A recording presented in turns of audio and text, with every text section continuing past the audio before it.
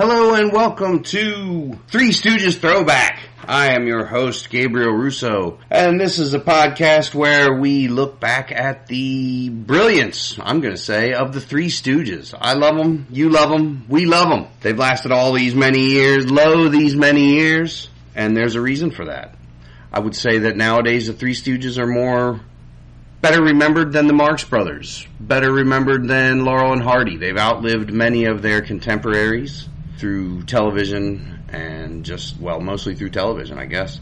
And the fact that they're shorts. The Marx Brothers, the features are sometimes a slog to get through. It's a lot of time to commit to,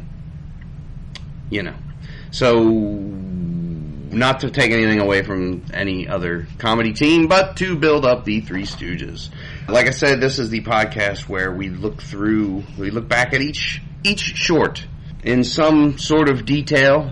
I am your host, Gabriel Russo. This week's episode, or this episode's episode, Punch Drunks, which was filmed May 2nd through the 5th in 1934 and released July 13th, 1934.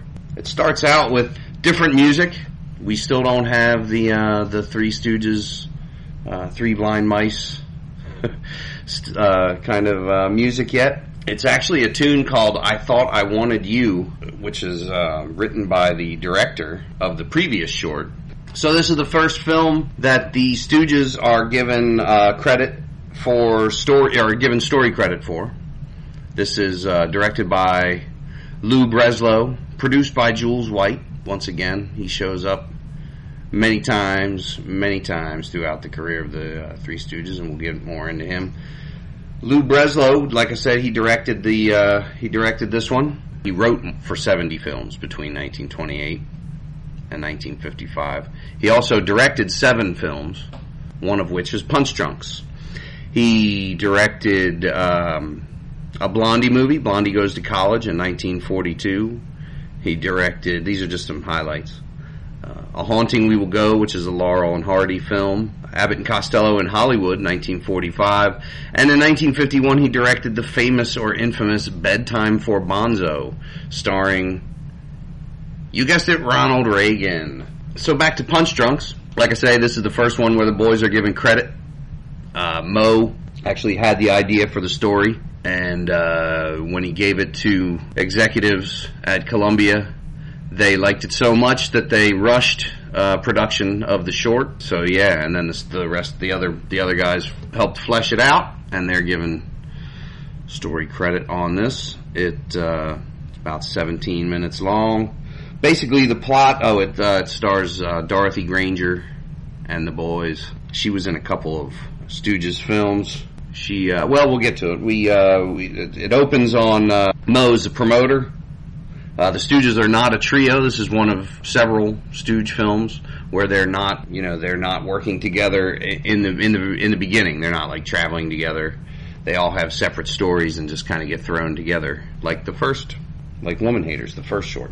So they're not a trio. Mo's a promoter, a fight promoter, and his investors and the champ are there, and they're wondering what's going to happen in the next fight, what's going on.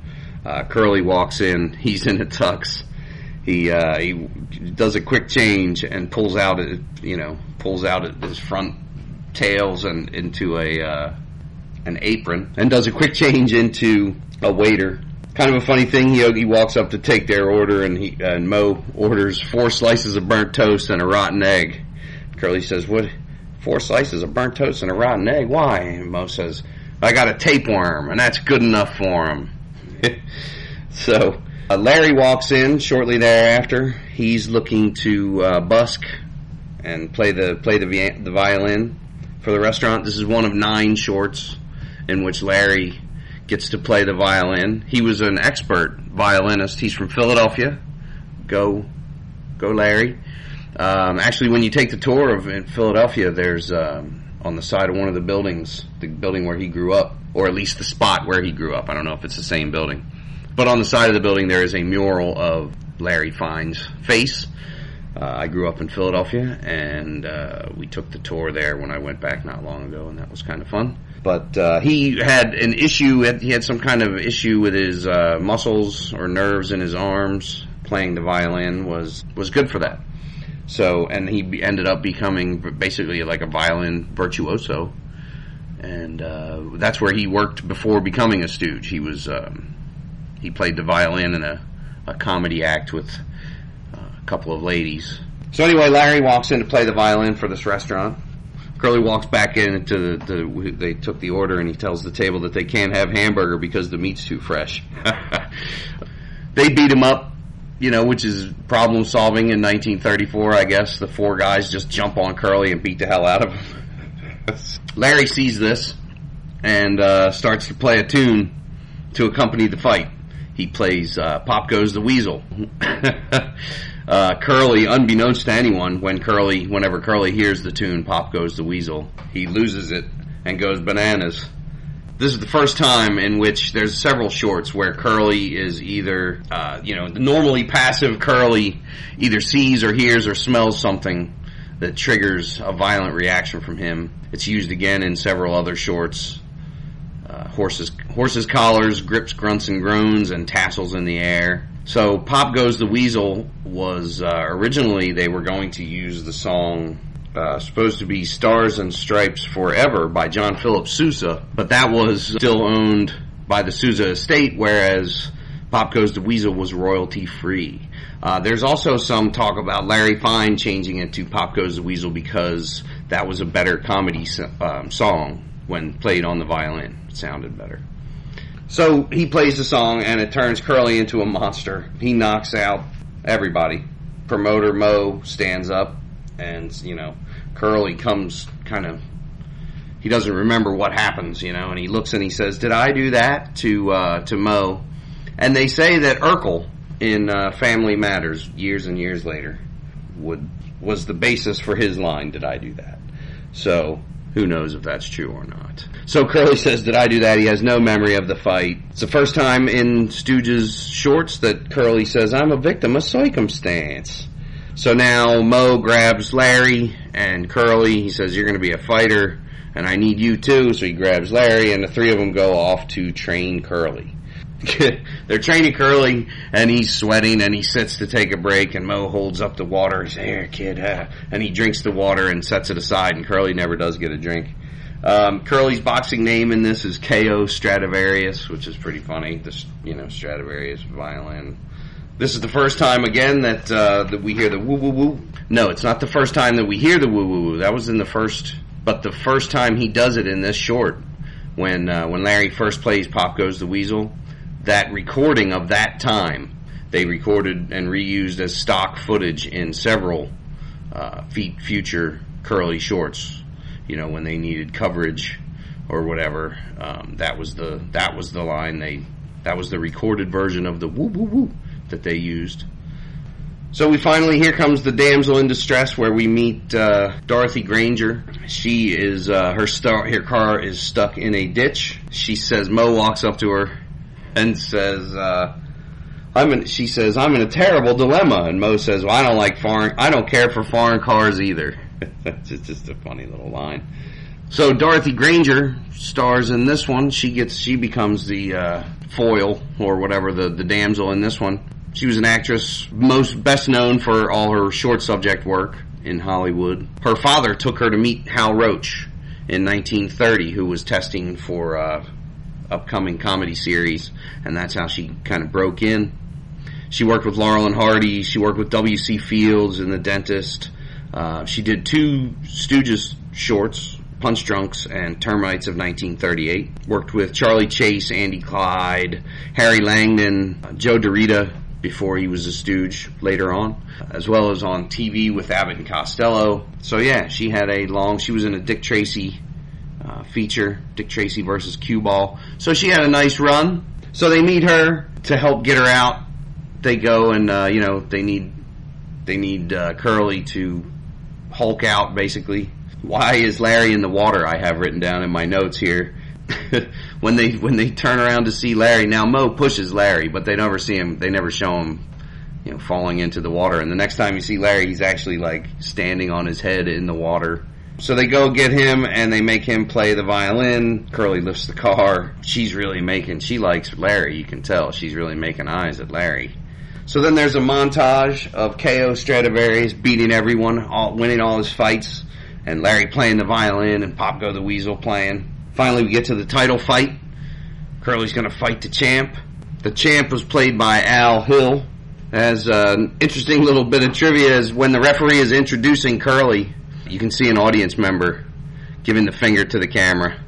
And so the censors of the day obviously missed that one. So before the fight, we've got Granger. Dorothy Granger is in the dressing room with Curly.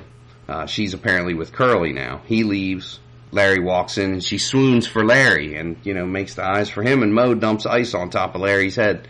It's funny, that's the second time both of the shorts now that they've done 2 shorts, and the women in it are both, the women can't seem to make up their mind, which they're seeming to make, like, I guess, back in the day, in the 30s, they thought, women were just flighty, and any man who pays attention to them is the one that they'll make eyes at, which is just, that must be the prevailing wisdom of the day. Ha! So, Curly is asleep during the fight's intro, then he gets introduced, that's when we see the guy give the finger.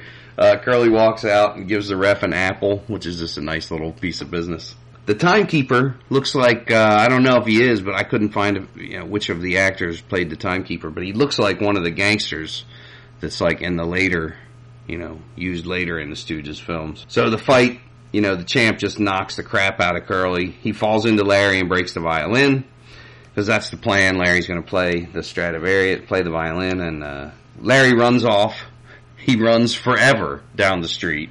Curly at one point gets hit and just tries to walk. He looks at the champ and just turns around. So he's like, no, and just goes to get out of the ring like, no, I've had enough, and walks away. I thought that was a good piece of business, too.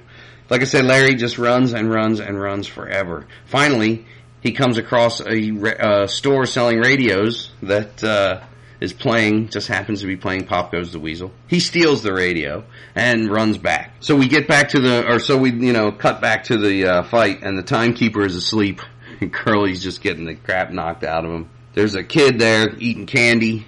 Mo takes some of the kid's candy and throws it at the bell, ringing the bell, so the timekeeper wakes up and doesn't know. So then for the rest of the short, there's a subplot, basically, where he's, that might be a bit strong, where he's, the kid is throwing candy at the bell, trying to ring the bell each time that, when at the end of the round, the beginning of the round, just trying to mess with the timekeeper, which is kind of, that's pretty funny. But I thought it was odd, where did this kid get front row tickets from?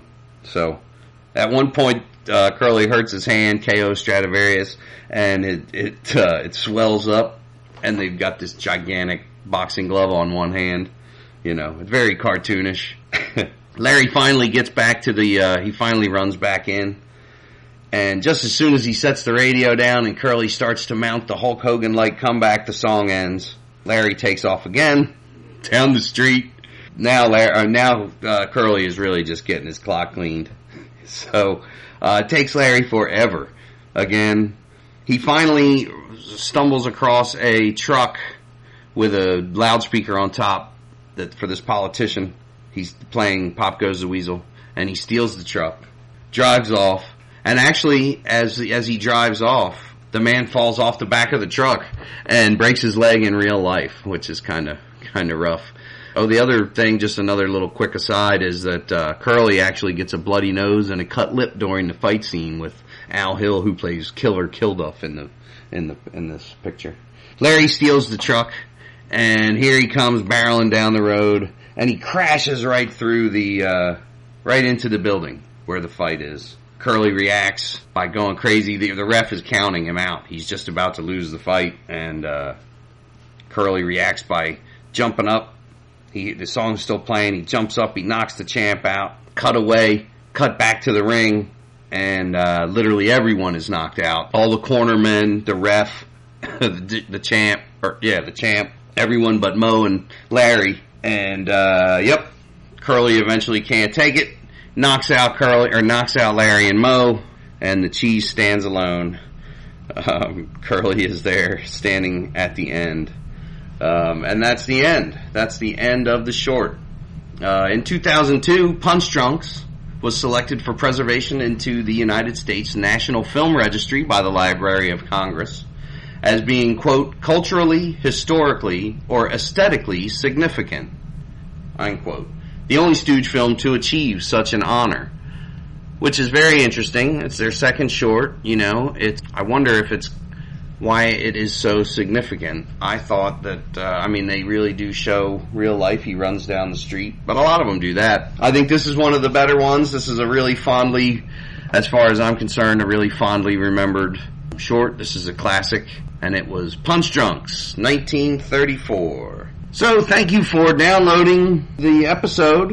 I'm going to have some guests watch these shorts with me, and then we'll talk about them. I know my daughter is definitely going to do that. I've been taking, it just started, so if you're interested, you can probably still get on it. It's still week 1 right now. By the time this is out, it may be week 2. But through Turner Classic Movies, through TCM.com, and Canvas Network. Canvas Network is the slapstick. TCM presents Painfully Funny, exploring slapstick in the movies. And so I just started watching the first couple of videos. They showed the very first slapstick scene on film, and it's in 1898 or something, where the guy, he's watering his lawn. Guy sneaks up behind him and crimps the hose. Guy looks down at the hose. What the hell? No water. Just looks, puts the hose right in his face. The guy takes his foot off. The guy gets a face full of water. And it ends with him chasing him around and spraying him with the hose. So, but they're going to go all through the history of film, apparently. We're going to start with Chaplin and all that, and Harry Langdon and some of the others. So I think that's pretty interesting. And so my daughter, who was 10, she saw me watching the video, and I showed her. And she's interested in at least seeing some of the videos, as long as they're short. And she likes the Three Stooges. So she's definitely going to, she's interested in the podcast. Which, once again, thank you for downloading. This is the sister podcast to Hollywood Scandals of Yesteryear, HSOY podcast. You can follow me. My name is Gabriel Russo. You can follow me on Twitter at GRusso, GRUSSO 1971. Check me out on Facebook at the Hollywood Scandals of Yesteryear page. You can go to Podomatic.com if you have, for all your podcasting needs. If you have anything you want to talk about or that you're passionate about, go to Podomatic and record a podcast. Put it up. It'll be free. Just do it. It's fun. People will listen. I'll listen. Send me a link. I'll listen to it. Please go to iTunes.com. Why do I always do that? Please go to iTunes and leave the show a review. Please, a 5-star review. If it's anything less than that, just please keep it to yourself. I guess that's it. So once again, for the Old Time Shows and Movies Network, I guess. Gabe's Old Time Shows and Movies Network. That's a lot. That's a lot in your mouth. That's a mouthful. And be on the lookout for the next episode of the Three Stooges Throwback, featuring the episode Men in Black, which is one of the probably one of the best remembered Stooges shorts. But we'll get into that next time. I almost forgot. Information for this episode was gleaned from Wikipedia, the Three Stooges Wikia, Three Stooges IMDb page, and the Punch Drunks IMDb page as well. Thanks again for downloading. Bye.